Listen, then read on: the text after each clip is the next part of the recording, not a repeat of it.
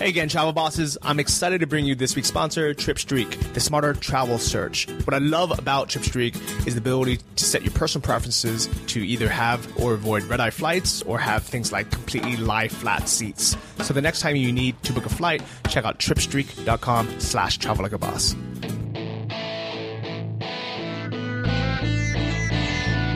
Welcome to the Travel Like a Boss podcast, the radio show all about traveling like a boss by being your own boss.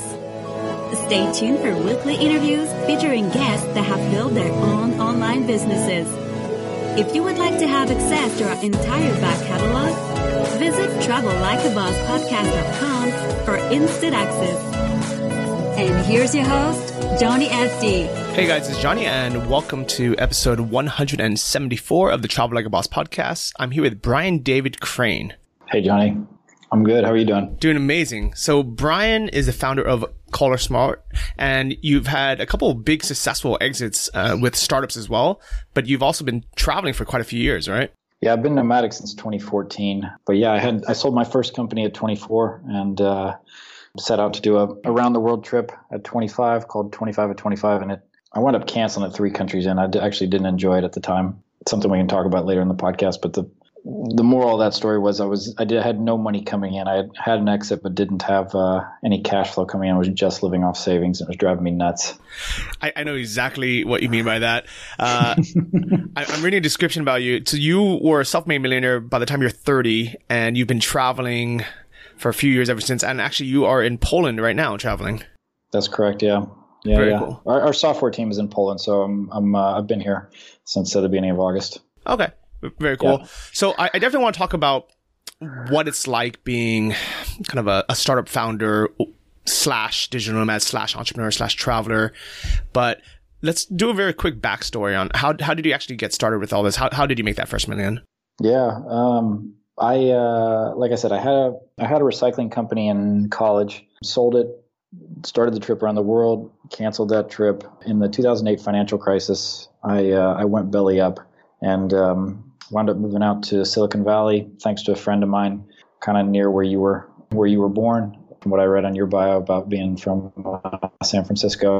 Mm-hmm. So I was in Palo Alto for 3 years, and I had the chance to work underneath 3 pretty phenomenal mentors who taught me how to build and scale businesses online. And so to date, my digital marketing agency's done 5 of those companies, launched 5 different multi-million-dollar brands, and probably the biggest one was a brand called Archives.com that was bought by Ancestry.com for $100 million 2 years after launch. It's in the genealogy space. So that's awesome. That's amazing. And you are only the second. That was not my company. Let me be clear on that. Like okay.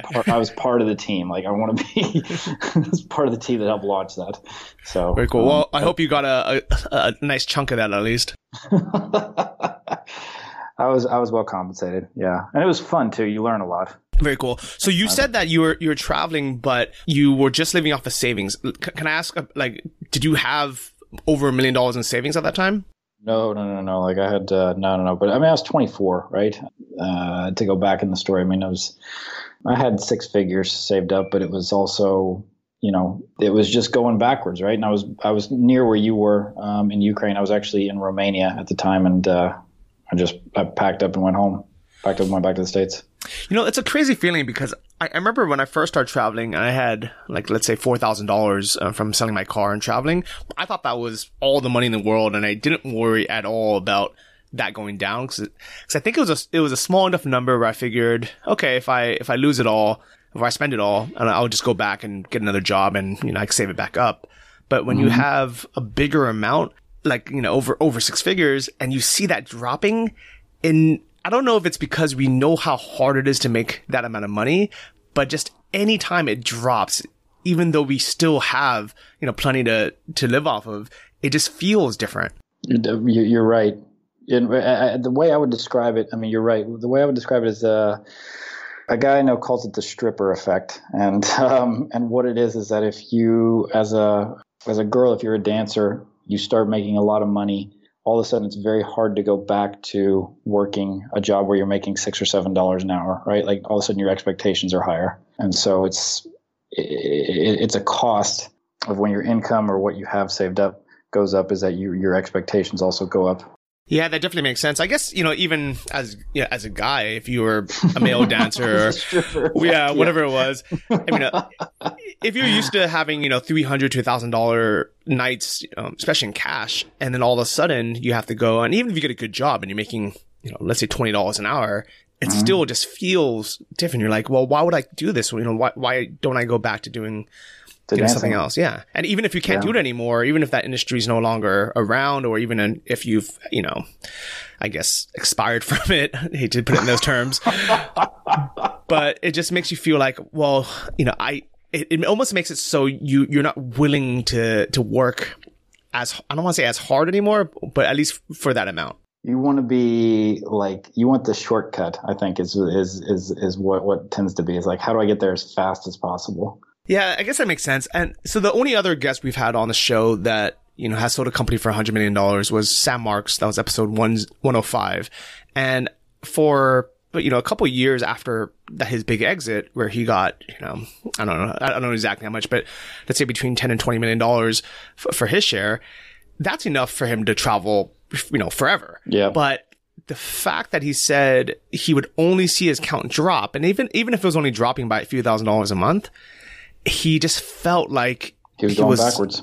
Yeah. And he just couldn't do it. I mean, you I know you're a fan of Robert Kiyosaki's work and Rich Dad, Poor Dad. And it's like, it's a doodad, right?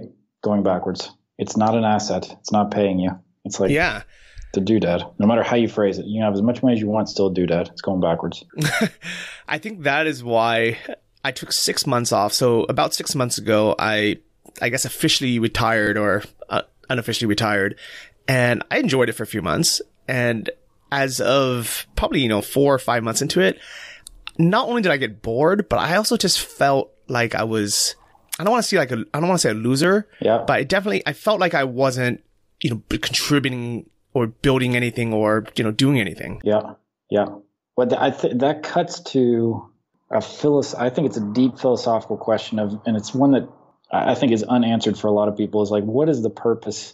What is the purpose of life? And a lot of times, is it like, are you optimizing for pleasure? Because you can have the 6 months off, or are you optimizing for, like, let's say, to be the best version, or to be the best, let's say, like, right? Nobody asks Steph Curry or LeBron James, like, if they're happy because they're out there pursuing championships, trying to be the best that they can be. They have an off season, they have a downtime, they have the 6 months off. It's not 6 months in the case of the NBA, but they have a couple months off and then they get back to work, right?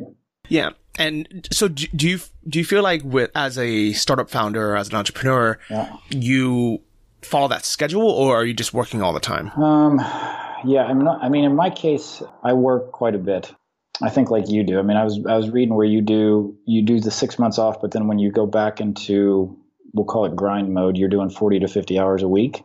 Yes, exactly. And normally for me, it's 2 or 3 months on, 2 or 3 months off. Yeah. So I like working personally. I like what I'm doing, and I like working. So it's more, on a day-to-day basis, it's finding balance. So for instance, like today, I started my work day at about 9:30, worked till 1, went to the gym, had a lunch, like a nice lunch outside before coming in to do this interview with you. And then when we get off the phone, I'll work for probably another 2 to 3 hours. And I've got a couple calls in the evening with folks back in the States. So that's balance to me, right? So what's funny is we are just one country away. You're in Poland, I'm in Ukraine. And today so far, we've pretty much done the exact same thing. Small world. Small world. And I would say, to make the world even smaller, is that before coming to Europe, I was in Southeast Asia. I have a villa in Bali. I know you're a fan of Thailand, but were you in Thailand before coming to Ukraine, or am I misreading things? I was actually in Bali. Oh, you were in Bali. Where in Bali do you have your villa? In Ubud. Okay. Yeah. Ubud, I like it. I almost feels like a hippier version of Chiang Mai. Yeah. But I think for me getting things done, I still prefer Chiang Mai. Well, Chiang Mai is more digital nomad. Ubud's more new age, I think. Yeah, so I actually saw the talk you did at Ubud about digital nomads, or kind of the pros and cons. Yeah, the downsides of digital nomads. And it wasn't all the downsides. It was, kind of the pros and cons, and kind of the ways to navigate being a digital nomad. Yeah. And I noticed just from the questions in the audience, most, I don't know, what everyone was doing there, but I mean, what they were building, because most people, not everyone answered, but it didn't seem like most people were grinding and, trying to build a big business. People were just, there as like life coaches or doing whatever they're doing. Yes. Yeah. Did you run into that in Chiang Mai as well? In Chiang Mai, not as much. There is, Chiang Mai, it's funny that Chiang Mai has a bit of a hippie reputation, because there's a big, like, vegan fruitarian festival that goes there for a few months of the year. Lots of people are into like acro yoga, and there's Pai, which is kind of like a little hippie village. But in general, even when I hang out with that crowd, which is actually a lot more integrated now with the digital nomad scene than it used to be, a lot of them are, I don't want to say, they're definitely not, focused on just like entrepreneurship, but a lot of them are focused on kind of a blend of the two, where they want to create, sustainable products. They want to, create, like, let's say, a bamboo sunglass brand, or like a sustainable yoga mat brand. But they're still building something, and they're still building a real genuine product. And, I'm all for that, whether, whatever it is.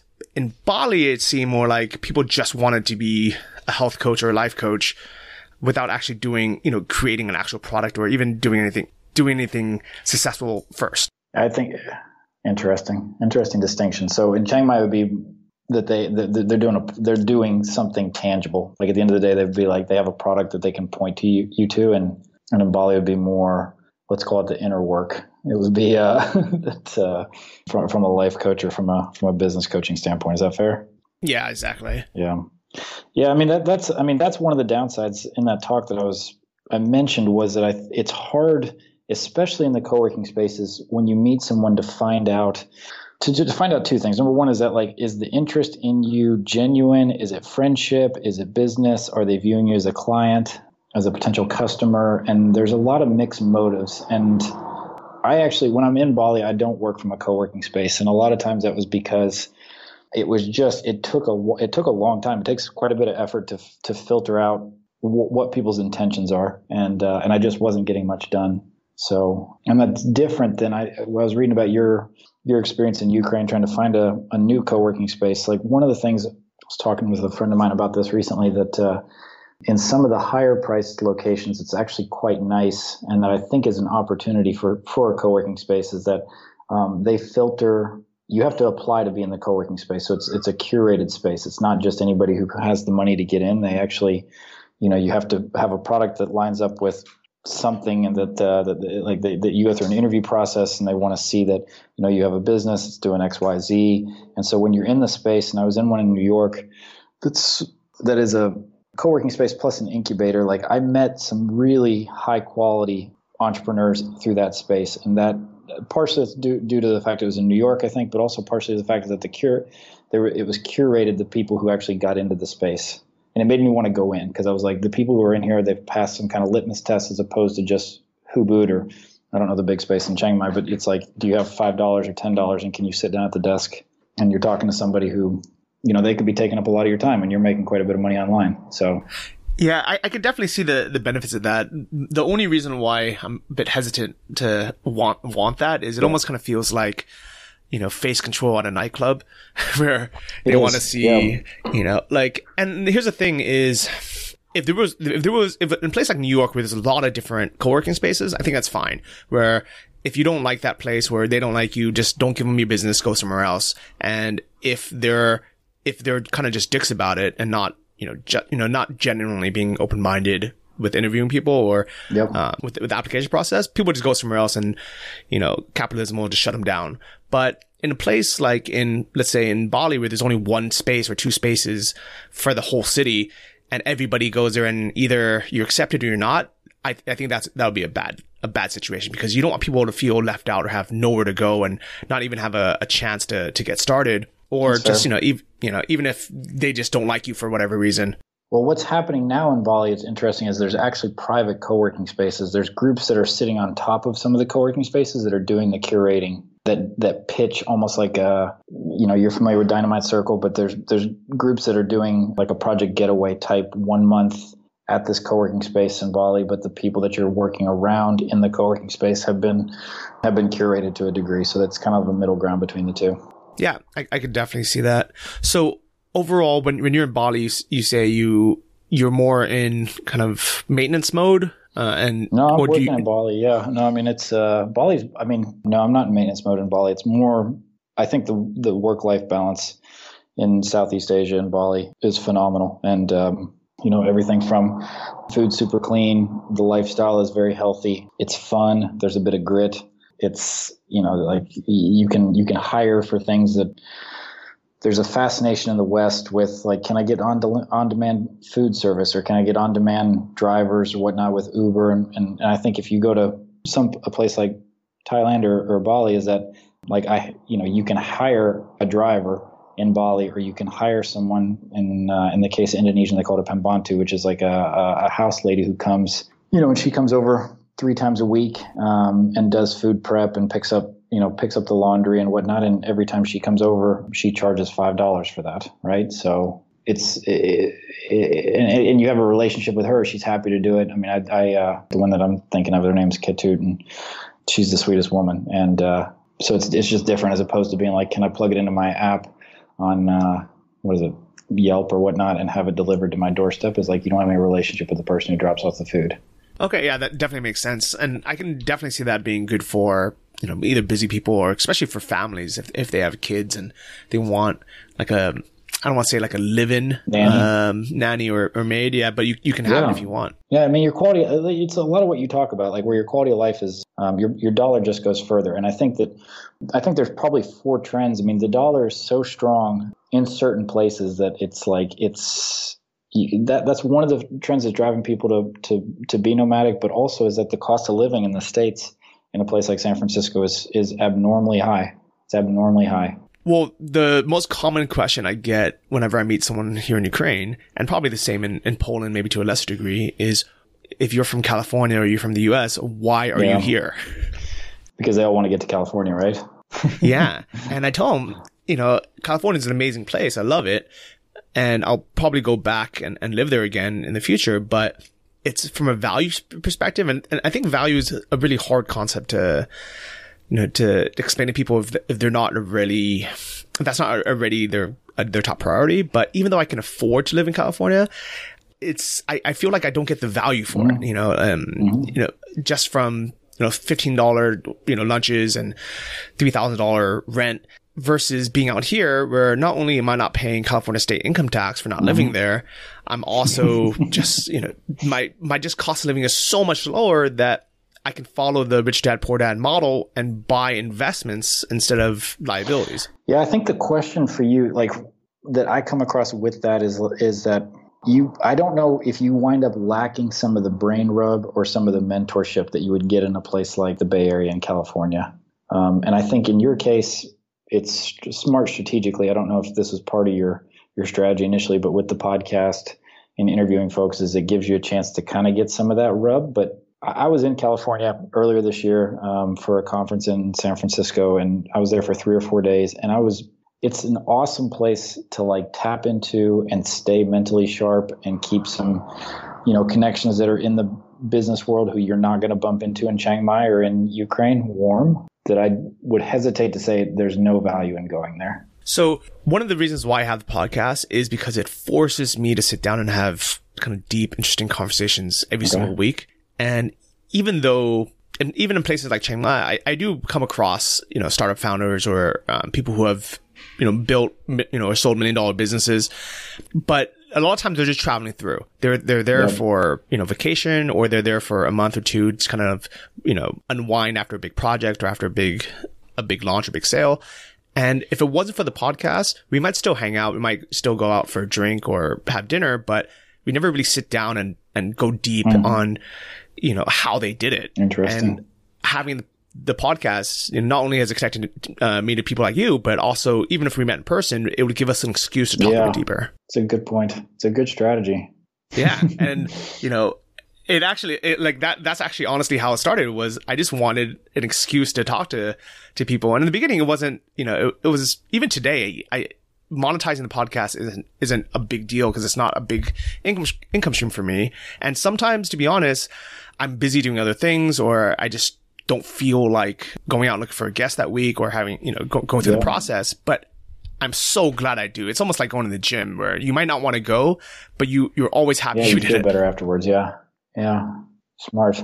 I love it. So can we talk about a couple of the things you mentioned in that talk? And we can have a link to that below. It was a YouTube video about the downsides of being a digital nomad, but you also wrote about it in Forbes. Are you a contributor there? I've written a couple of things that the online edition of Forbes has published. One of them was about the hidden downsides of being a digital nomad. Another one was how to launch your business in Google and actually make it a success. Can talk about that one as well if you're interested in like kind of tactics, more SEO tactics. But yeah, that digital nomad piece was in Forbes. Okay, you know what? Can we do a real quick synopsis of how to launch your business on Google? Yeah, because I think a lot of people are going to want to hear that. It's a multi-step process, but what the steps look like this is that you first use PPC to find the keywords that are valuable to you. So once you then know what those keywords are, you tend to go, if you have a background in SEO, go look at the properties that rank for those particular keywords. And it's just like going to a nice neighborhood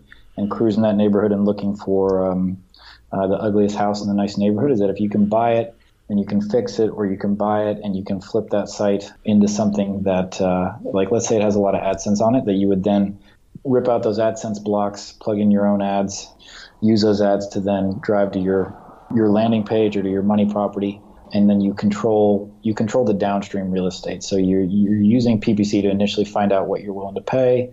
You're going to look for properties that might either be, they're not optimized. Specifically, like I love finding sites that are, they're on like old instances of WordPress. Sometimes they're on Front Page, or they're built with Dreamweaver. I mean, there's a lot of hobbyist sites. This was in the genealogy space that I'm thinking of specifically, that had a lot of traffic, and that like you could acquire, fix up, see a really nice bump from doing the fixes, and then you owned the property, and you could use that property to then promote and grow your e-commerce business or your money property. I love it. So you would just reach out to the owners of that website that, they haven't, it looks like they haven't updated in a while, or they just don't really care about it that much. Yeah, because you knew what it was worth, basically. Like when you used PPC initially, it was, you had a very good idea of like, okay, this is what it's worth. And the formula would look like, okay, I'm paying this much in PPC, and Google's taking half of it. So let's say it's 50 cents per click. Google's taking half of it. That means if this person is running AdSense, they're getting 25 cents per click. I know that there's roughly this amount of traffic around these keywords. The site tends to rank for, this set of keywords. A lot of times you can get analytics code, either access to the site's analytics, or they'll put analytics code on their website for you, so you can actually get hard numbers. And then what we used to do was we would do contracts first, where we would plug in our own ads or our own search box in place of the AdSense block.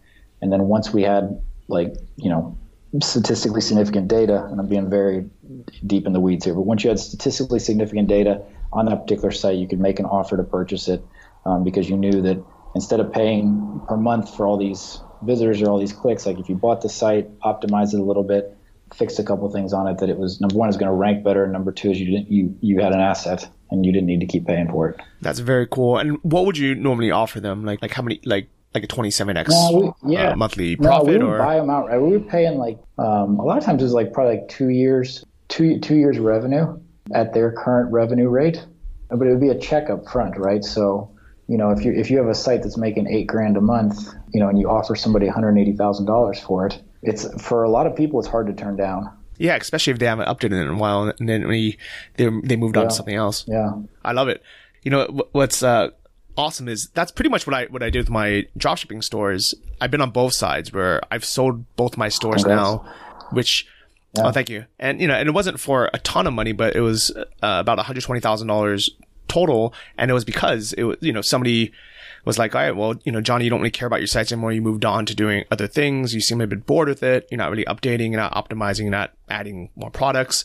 I'll give you 27x monthly profits for it. And I said, okay, let's do that. But actually, as the sales closed, like both parties are happy. You're happy with the exit. They're happy with the sites. Yeah.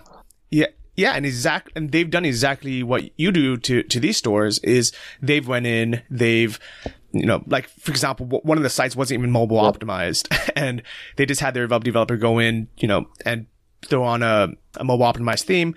All of a sudden, sales increase, and instead of taking 27 months for them to get back their investment, their goal is to have it paid back after a year and then have an income producing asset after that. And it's smart for them. It's a good deal in both directions. And I think if you have some cash, or in particular, if you have skills and you understand exactly what you just described right there, that it's foolish not to line up properties like that, because I think that they're like digital real estate. Yeah, and that's really smart. I'm really glad that you brought that up, because what I used to do in e-commerce was I would look for stores that were on old like Yahoo store formats and just kind of, outdated, hasn't been updated, but they're still running traffic. So, they're still profitable. But I never thought to buy them out. I would just create a competitor and try to outrank them, but it was difficult to do. It was expensive. I didn't have any of the organic SEO. And now thinking about it, like, why not just give them an offer and just take it over and optimize that store? Yeah, I mean, now that you have some cash, right? Yeah, I love it. Very good tip. Okay, Thanks. So I'm actually glad we kind of went on that, because I'm sure a lot of people, and this is kind of what I like about the podcast so much, and why we don't have a hard format, is because you never know what little tangents are gonna really give a ton of value. Yeah, we'll pull on enough threads. One of them turns out to be pretty interesting, huh?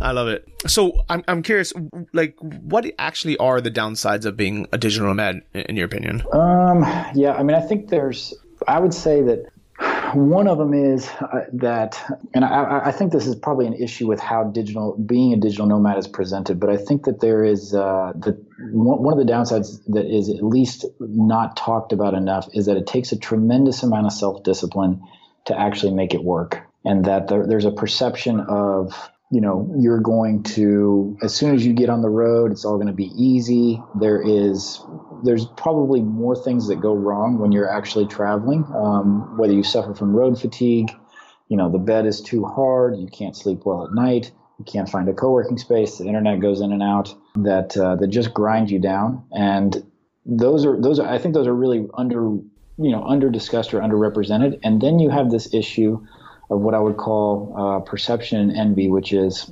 this isn't necessarily the case for you, but if you're a freelancer, or if you're working remotely, which is what a lot of the folks at the Hubu talk, that was the position they were in, is that they straddle this line of, if you are posting pictures on social media of you sitting at the beach with a computer up on your lap, or it's Tuesday at 2:00 and you're on the top of, the Annapurna base camp in Nepal, and you have clients who are expecting work from you, or you have a boss who's looking at you to be like, where is this, or is this deliverable as good as it could be? You really run the risk of putting your income stream at the mercy of somebody else's envy. So you have to walk a very thin line. And that's why a lot of the times, I think in Bali with some of the life coaching stuff, is I dislike it. I dislike the life coaching because what it is that, like, they're selling people on a particular, like, this is amazing, oh, why don't you give me money so you can also do this, and I'm going to use the money that you just gave me to keep funding this perception and this dream and telling people how easy it is, right? And I think it's a bit disingenuous. So that's one of the downsides. Yeah, I could definitely see that. And I never even really thought about the from the freelancer point of view, because I think part of the reason why I wanted to become an entrepreneur is because I didn't want to deal with, having a boss looking over my shoulder and asking me what I was doing. Because I know that when I work, I'm working hard, but I wanted to be able to do it on my terms. But I can absolutely see that if even if I hired a freelancer and I was paying them a set wage or a salary, and I saw them just, mucking about, I would assume either they could have done the work better, they could have done it faster, they could have done more work. But I do think that that's, a big argument on why people should have performance-based pay and not just fixed salaries. Or be entrepreneurs, right? Or be an entrepreneur, not be a freelancer. I mean, yeah, but the performance-based, sometimes it's hard. Not everything fits into the performance model. One of the things I think as a freelancer that's incredibly difficult, and you've seen this if you're in Southeast Asia, is that there's a hunger. Like, we would hire for CollarSmart. We hired the designer for CollarSmart who did both the website and the app. He was he graduated from one of the top design schools in Thailand. CollarSmart was one of the projects that he worked on in his portfolio. He then used that portfolio to work his way up to a design agency in New York, and now he's actually been hired by LinkedIn, and he's in the Bay Area. And when we hired him in Thailand, so 3-step process there, but when we hired him in Thailand, he was $9 an hour, and his designs were on par 2 years out from being anybody in the Valley who it's like there's the moral of the story is there's like a war on for talent. And if you're a freelancer and you're doing stuff that is easily replicable or stuff that is where you have like clients, I think a lot of times it's like you've got to get out of that deliverable client ecosystem, because you're getting chomped at metaphorically from people from lower wage countries, or they're hungrier than you. Yeah, and that definitely makes sense. And but it's also a good thing on our side to find those people as entrepreneurs. Yeah. Exactly. Yeah. So yeah, you're right. I mean, that's so great. The other downsides. You're familiar with Gary Vaynerchuk, yeah? Gary V. Yeah. So he talks a lot about hustle hard. That the market is the ultimate litmus test. It's not about, like your skin color, your gender, where you come from, XYZ. Is like the market. If you're not good enough, like the market will tell you. And he has a phrase, or he quoted somebody when he's talking about becoming so good that they can't ignore you. And I think that a lot of times with the folks that I see who are digital nomads is they don't build sustainable momentum. They're not somewhere long enough that they get into habits and routines that make it so that they can become so good that they can't be ignored, or so good that they can, win in the marketplace. And so you wind up with, like in your story, where, you can quit and go live off savings until you figure it out, when you get to Southeast Asia. Or if you want to pre-plan and follow someone else's success, like a lot of what Vaynerchuk talks about or Gary Vee talks about is, I think, becoming so good that they can't ignore you probably before you get on the road. That's not applicable for everybody, but I think to a large degree, like making sure that you have a parachute before you jump out of the plane, which means becoming so good that they can't ignore you, which means you need to have sustainable momentum before you get on the flight to go to, let's call it Southeast Asia or Eastern Europe. And I think that definitely makes sense. My buddy that I'm traveling with, Chris, he did exactly that, where he pre-planned wanting to be location dependent and being an entrepreneur. So he kept his day job. He worked on his business on the side or on weekends. And by the time he got out here, he already had, more than enough in income to sustain himself and, be able to grow that. And and for the longest time, I would tell people to do exactly that, because logically that makes sense. But then people would call me out and say, well, you didn't do that, Johnny. You sold your car and just came out here and you mucked about for 4 years until you figured it out. And looking back, I think even though logically I tell people to build their business on nights and weekends, there's a lot of people like me who just, if we're comfortable, at home, it was never happen. Well, yeah, I mean, you were talking about odds. Like you forced yourself into that situation to be able to like light the fire underneath you, in a sense, right? Yeah, and and you're right. Like some people, that might be the worst thing. They might just burn. Yeah. I mean, there was, I think, playing the odds. I mean, there was to do what your friend Chris did is it gives you better shot at making it sustainable or making it work over the long term. And you're a success story, and you're probably also an outlier, right? In the grand scheme of things. Would you agree with that, or you think I'm off base saying that? No, I think you're absolutely correct. And I think that's another reason why I have this podcast. So, that way people can hear the stories of how other people have done it. Because I never want people to just say, okay, well, let me be exactly like Johnny. Let me first, get in the ring and learn Muay Thai, and then let me be a dive master for a few years, and then let me get into e-commerce, because that might not be the path. And that probably isn't the path for most people. It creates an epic story, huh?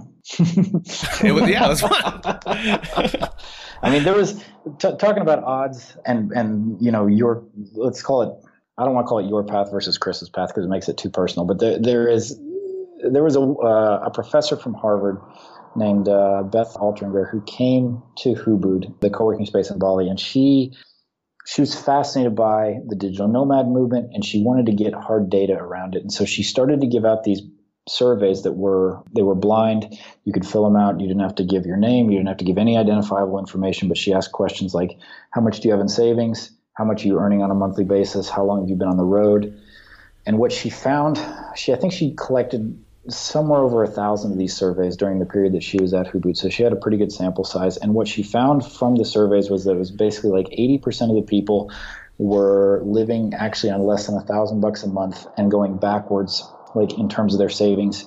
And really, you could say that their skills were going backwards as well. So the way I phrase it is those probably 80% of them should have been, or at least a portion of that 80% should have been on a vacation as opposed to trying to be nomadic long term. And then the other 20%, what she found was out of the 20%, 10% of that, or half of it, was had in-demand skills already and had already proven themselves. So they had a source of income, or they had they were in the top 1% at a tech firm or something where they were already capable of being remote. And the other half of that 20% bucket was entrepreneurs, was people who own their own business and were making, 4 or 5 figures a month. Yeah, and I can definitely see those numbers working. And I really liked when you had mentioned just now, but also in your talk, about how a lot of digital nomads should just be tourists, or they should just be on vacation. Yeah, I mean, you've seen this. Is that because it creates, we're both Americans, but we're in Europe. Is that the Europeans have this nice concept of they take a vacation. Maybe not in Ukraine, not so much in Poland, but Western Europe, they take a vacation. They go, August to a large degree. Things shut down in Western Europe, and so I see people that I'm like, why don't you leave your laptop at home? Because it creates stress of trying to do both, right? You're not really on vacation, you're not really working, and then you're self-shaming along the way because you're in a co-working space, but it's not moving the way you want to, or you have some, you see some people who are like Tuesday at 2:00, they're going to visit the waterfall.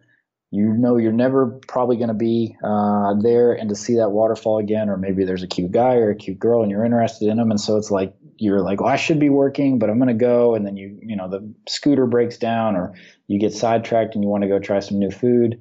And by the end of the day, number one, the day is gone. Number two is you were supposed to be working, quote unquote. And number three is that you feel bad about it. You didn't really enjoy it because you were supposed to be working mentally. And yet now you're in this position of, well, you got your laptop with you, so you might as well, plug in at 11 o'clock at night and try to get some work done. And it creates it's a bad balance. Like, just go on vacation, just enjoy it. Well, I definitely think you're right, where especially if you have, let's say, 2 weeks or a month, whenever someone comes to Chiang Mai or something and they say that they're there for 2 weeks, I'm like, what are you doing? Just go have fun. Just go to the waterfall, go scuba diving, go enjoy yourself.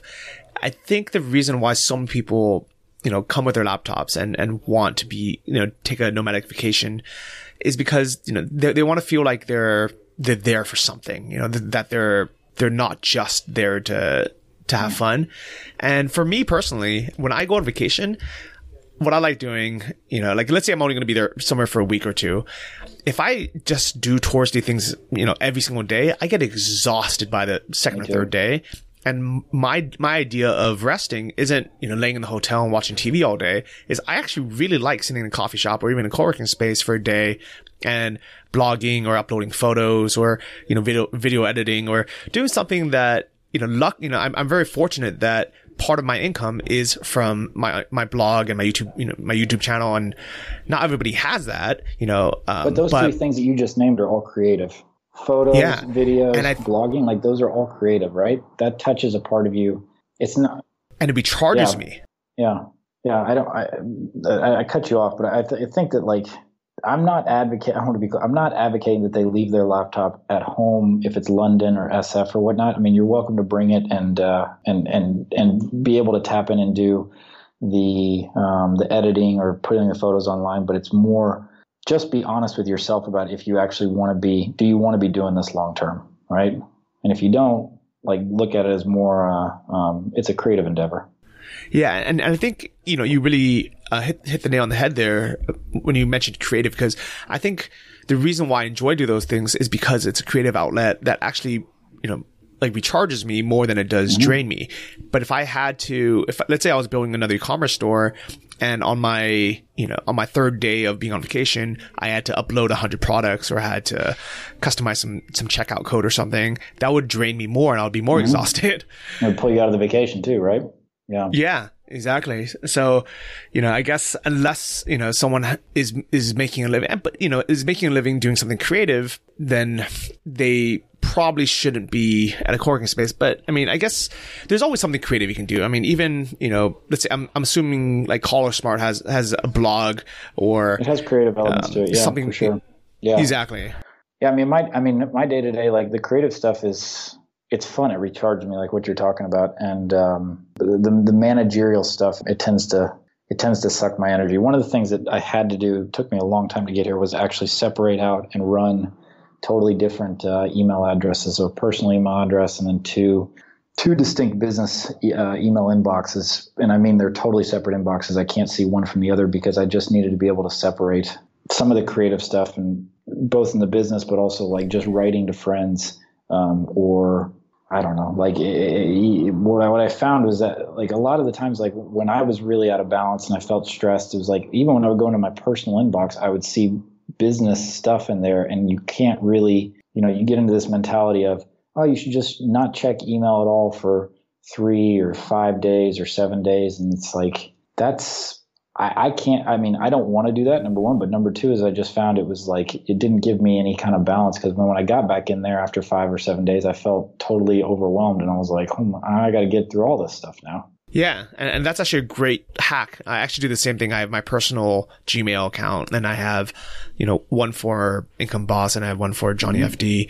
And actually on my personal Facebook, whenever someone asks me any business related question, even if it's a friend, I just have them email. I said, "Oh, can you ask me this in email?" And I'll give them that email address. And same thing to WhatsApp or iMessage. And then it sits there in the business inbox, and when you're in business mode, then you can get to it. Yeah. Yeah. So great tip. That's one thing. I mean, actually, I think you probably find this interesting. In my villa in Bali, they're building a second building onto it, and it just finished actually today. And what it is it's an office, and it's again the similar distinction of the same reason you go to a co-working space as opposed to just working from home, is I think you need to have that separation. And some of the people I meet who are like, I'm working from home and I just work from my bed, or I work from this like little table that I have in my bedroom. I'm like, I think it's bad mentally for you. I think you need the break, and you need the separation between the two. It comes back into like vacation versus being a digital nomad.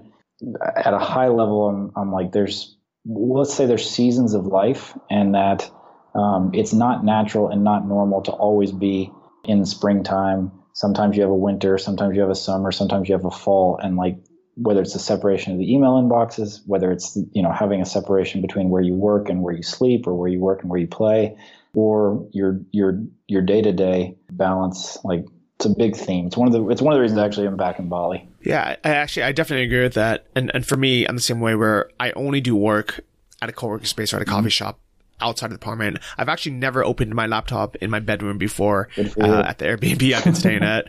But at the same time, Chris, who I'm traveling with, he's the exact opposite, where he hates co-working spaces. Whenever he goes, he feels unproductive. He feels like it's a waste of his time to even walk there. And he literally loves working from his bed, and he's productive doing that. But at the same time, different strokes for different folks. When it comes, but at the same time, he gets burnt out. And then that's why, at 10 or 11 at night, he's like, I have to get out of the house. Let's go to a bar and drink, because I've been here all day. Yeah. Yeah. So it's an so you're in an interesting position because you're going to the co-working space. You come back, you're ready to decompress or be on downtime, and he's ready to go out at that point, right? Yeah. Yeah, exactly. And, I think part of it is kind of just finding what works for you specifically, and it sounds like we're kind of on the same page. I'm curious, like how many months of the year do you normally spend in Bali? How often you're in the US and how often you're in Poland? I do. I tend to I do 3 to 4 months in each location. And that's actually one of the things that I talked about in the Hubu talk, is just that I think it's so much healthier to get a base, whether it's, for a period of time I lived in Hong Kong, and, that would be the base, and was there for 4 months, and then could from Bali or from Hong Kong go out and have adventures. Have you been to Hong Kong? No, but my buddy Sam Marks, he loves it there probably for those same reasons. It's a jump off point, right? You can get amazing airport. Anyways, but having that base, so for 3 to 4 months there, and then being able to hop onto a short flight, and go for 3 or 4 days somewhere, and then come back, I think is to me is the recipe that's worked. And also I do this with some of my closest friends. So I've been fortunate to have entrepreneur friends similar to what you have, where they're interested in the same things. We want to go to the same places. And so it's another way to actually get some of that brain rub, because you have people that are, my friend Chad says, swinging in the same strike zone, and then you wind up, and you live with them. Like in Bali, we had a 3-bedroom house last year down in Canggu, and all 3 of the guys, myself included, were entrepreneurs. We all had, sizable businesses, and we could talk about these things. And it also deals with some of the loneliness, I think, is like you have a routine, you're in a space with friends that you're going to see in the future, and you can then go out and explore from that base. Yeah, and I think on that loneliness factor, I think that's a huge sign of being a huge side effect of being a digital nomad and being so independent, where it's kind of just normal, where even if you are traveling with a friend and one of you says, oh, I want to go to the beach for a month, and the other one's like, well, I want to go to Hong Kong for a month, and it's almost normal just to, instead of compromising and saying, oh, let's go here first, and then thereafter it's usually like, okay, see ya. Yep. And when you separate, it's fun for a little bit, but it really does not only it gets lonely, but also you get that brain drain where you're not around other people who are building a business or, thinking creatively, and, you're just hanging out with backpackers or people on vacation. And I think one, in addition to the loneliness and the brain drain, is that it's tiring to constantly retell your story. I don't know if you've suffered from that, but like every time you meet someone new, you're starting from zero, right? And there's a part of this where you're, they're like, so Johnny, who are you? And you're like, I was born in San Francisco, XYZ, like I want, and you start telling the same story over and over again. And there's just fatigue in it, where you're like, I wish you want to build memories of people that you're going to see a year from now, 3 years from now, 5 years from now. And it's hard to do. It's hard to do. I think it's a downside. Yeah, and I used to suffer from that a lot. I think the nice thing is, now that I'm all over the internet, I can just tell people to read my About Me page. Yeah, and then there you already coming into the call. Yeah, but what's actually cool about that is I actually don't really like talking about myself. And even if I meet somebody new, I want to hear about them, and I genuinely like hearing about other people's stories. So it's actually nice if they already know mine, so then I can focus on theirs. Interesting. It's another strategy, huh? Yeah. Clever. I mean, I don't. There you go. Have you recruited your friend Sam or Chris? Like, these are guys that you knew from back in Cali or at some point, and you recruited them into being an entrepreneur, or recruited them into coming to travel with you? So Sam, I actually met out in Chiang Mai. He actually happened to live in my building. But Chris, I absolutely recruited him.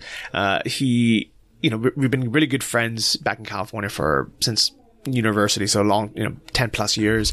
And I was bugging him since, even before I actually started making money online. I just said, hey, you should just come out. And he was so, logical and rational. He said, I'm not going to come out until I have a business.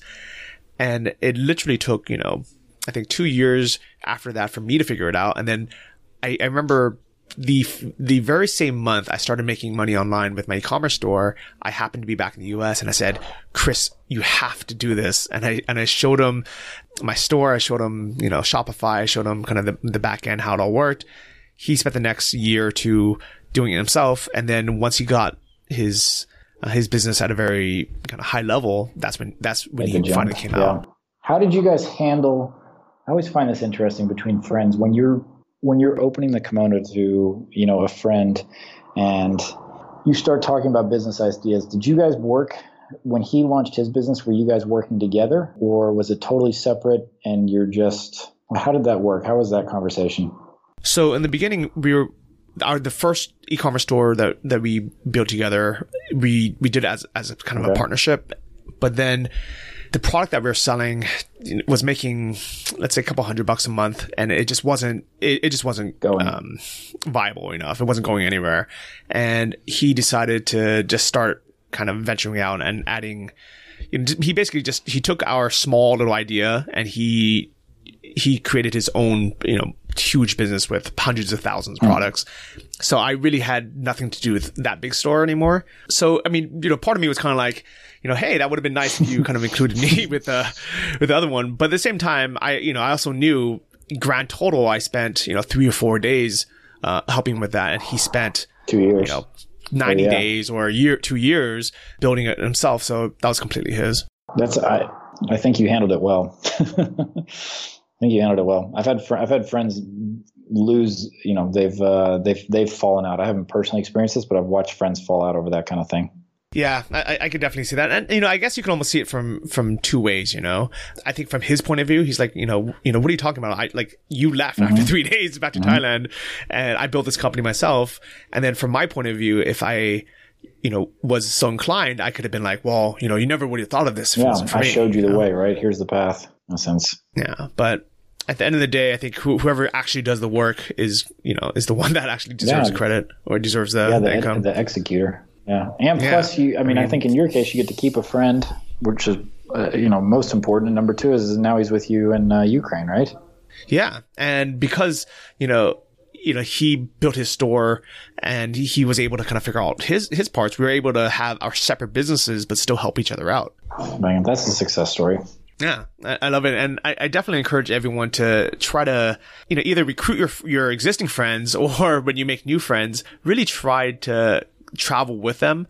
And that way you're not alone. You're not a solo nomad, that you can kind of have, like-minded people to hang out with, to work with, and to grow with. Yeah, because that's one of the points that was in the talk about the downsides is that you lack mentorship.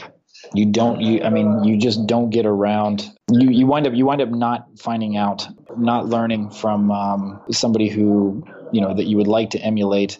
Because I think there's a lot to be said for how do I say this? Where you learn from that. I use the analogy this way: is that like if you decide that you want to learn how to shoot baskets, and you find an NBA player who's amazing at shooting baskets, well, you might also find out that he's unfaithful to his wife. His finances are a train wreck. He treats his mom horribly, or whatever other metrics you're measuring that person by. But he's amazing at shooting baskets, and you don't really want him as a mentor, but you want him to learn a particular skill. And so I think that the inability to do that, in your case, you're using the podcast to get some of the brain rub. But like a lot of the times when you're on the road and you're moving around, is you just don't have enough time around the other person to figure out, are they the person that you just want to learn how to shoot baskets from, or are they the person who you want to try to absorb, like a life view or a holistic view of all things in their life? Yeah, I can definitely see that. It definitely makes sense. And, as far as having mentors kind of on the road, I think it's nice that nowadays we can kind of have a lot of virtual mentorship through listening to podcasts, through listening to audiobooks, through reading books or taking online courses, all things that I do on a regular basis. And I also try to meet people in person, not only while traveling, but, going to conferences, at least a few times a year to really have that immersive experience. I would love, what conferences are you going to, if you don't mind me asking? So I'm going to my first Tony Robbins event this year, and, like not really for business, but more for, self-growth and personal development. I have been invited to the Affiliate World conferences a lot, but it really has nothing to do with my business. So even though I like the people and I almost kind of go just for the parties, it's not really the type of, the type of network that helps me with my business. And then I have my conference that I host every year called the Nomad Summit, and that's every year in in January in Chiang Mai. Cool. And, not only do I get to host it, but, I'm also an attendee. So I get to meet all the people. I get to learn from all the people and hang out with them as well. That's the best. When you're the connector, shoot. Yeah. Wow, I got to learn from you. This is like, you've done it well. Between the podcast and the conference, I think those are two things I would love to incorporate. That's part of the reason I've started personally to go on the podcast is I enjoy it, and you get to meet some really fascinating folks and having this conversation. But also, when you're the connector and you're the people bringing different people together like you're doing in Chiang Mai, I think it's very powerful. Yeah, I love it, and I'm so glad to have met you as well. So hopefully we're going to hang out in person soon. Poland, you could pull it. Poland, Ukraine is quite far. I'll tell still, but you're coming through Bali, definitely. I would love to hang out. I know we're winding down, but I would just say, as a last plug, did you ever listen to Hardcore History from Dan Carlin? Yep, big fan of that, and Wrath of Khans was definitely my favorite episode. Have you listened to his Ghosts of the Ostfront? No, I haven't heard that yet. It takes place in Ukraine. It's about the Nazi invasion of Russia. Wow. Okay. Terrific. Well, I'll get that on that now. Odessa and Kiev, and it's pretty fascinating. So if you got some downtime, you're chopping vegetables or whatnot. Yeah, Hardcore History I think is a great podcast to listen to on plane rides or long train rides where you have a few hours, you just want to get immersed in something. Yeah, zone out. Yeah, I love it. So if people want to reach out to you, Brian, how can they find you? Yeah, so, I don't know. My personal website is briandavidcrane.com. You can email me, Brian at CallerSmart, or I'm on Twitter. My handle's Brian David Crane. And the reason I go by my full name on all of these places is coming from the South in the U.S. is that they had the hardest time spelling my name. It used to be Brian instead of Brian, and it got misspelled as brain, and it was... Growing up, I was called Brain Crane all the time. So, oh, that's funny. That's actually a good name, though. I like it. I didn't. So, so from one person who goes by, most of my friends call me BDC, but like from, you got Johnny FD and BDC, it's a bunch of initials bouncing around. We'll call you BDC. I like that. Thank you. All right. Thanks so much for being on the show. And if you guys want to check out his app, it's CallerSmart.com. And thanks again. See you guys all next week. Bye-bye. All right. Hey, everyone. Thanks so much for listening to this episode. I hope you enjoyed it. I want to thank everyone who's taken the time to leave these amazing 5-star reviews of the podcast on iTunes or wherever you listen to the show. You guys are the reason why I continue to get these great guests. And today's guest was really, really inspiring. BDC, big shout out to you. Also, big thank you to our sponsor, TripStreak. The next time you guys need to book a flight out to Poland, out to Bali, or out to Ukraine, wherever you want to book a flight, you want to do it on your terms with your options, go to tripstreak.com/travel like a boss. I'll see all of you next week. Stay bossy. Thank you for listening to the Travel Like a Boss podcast.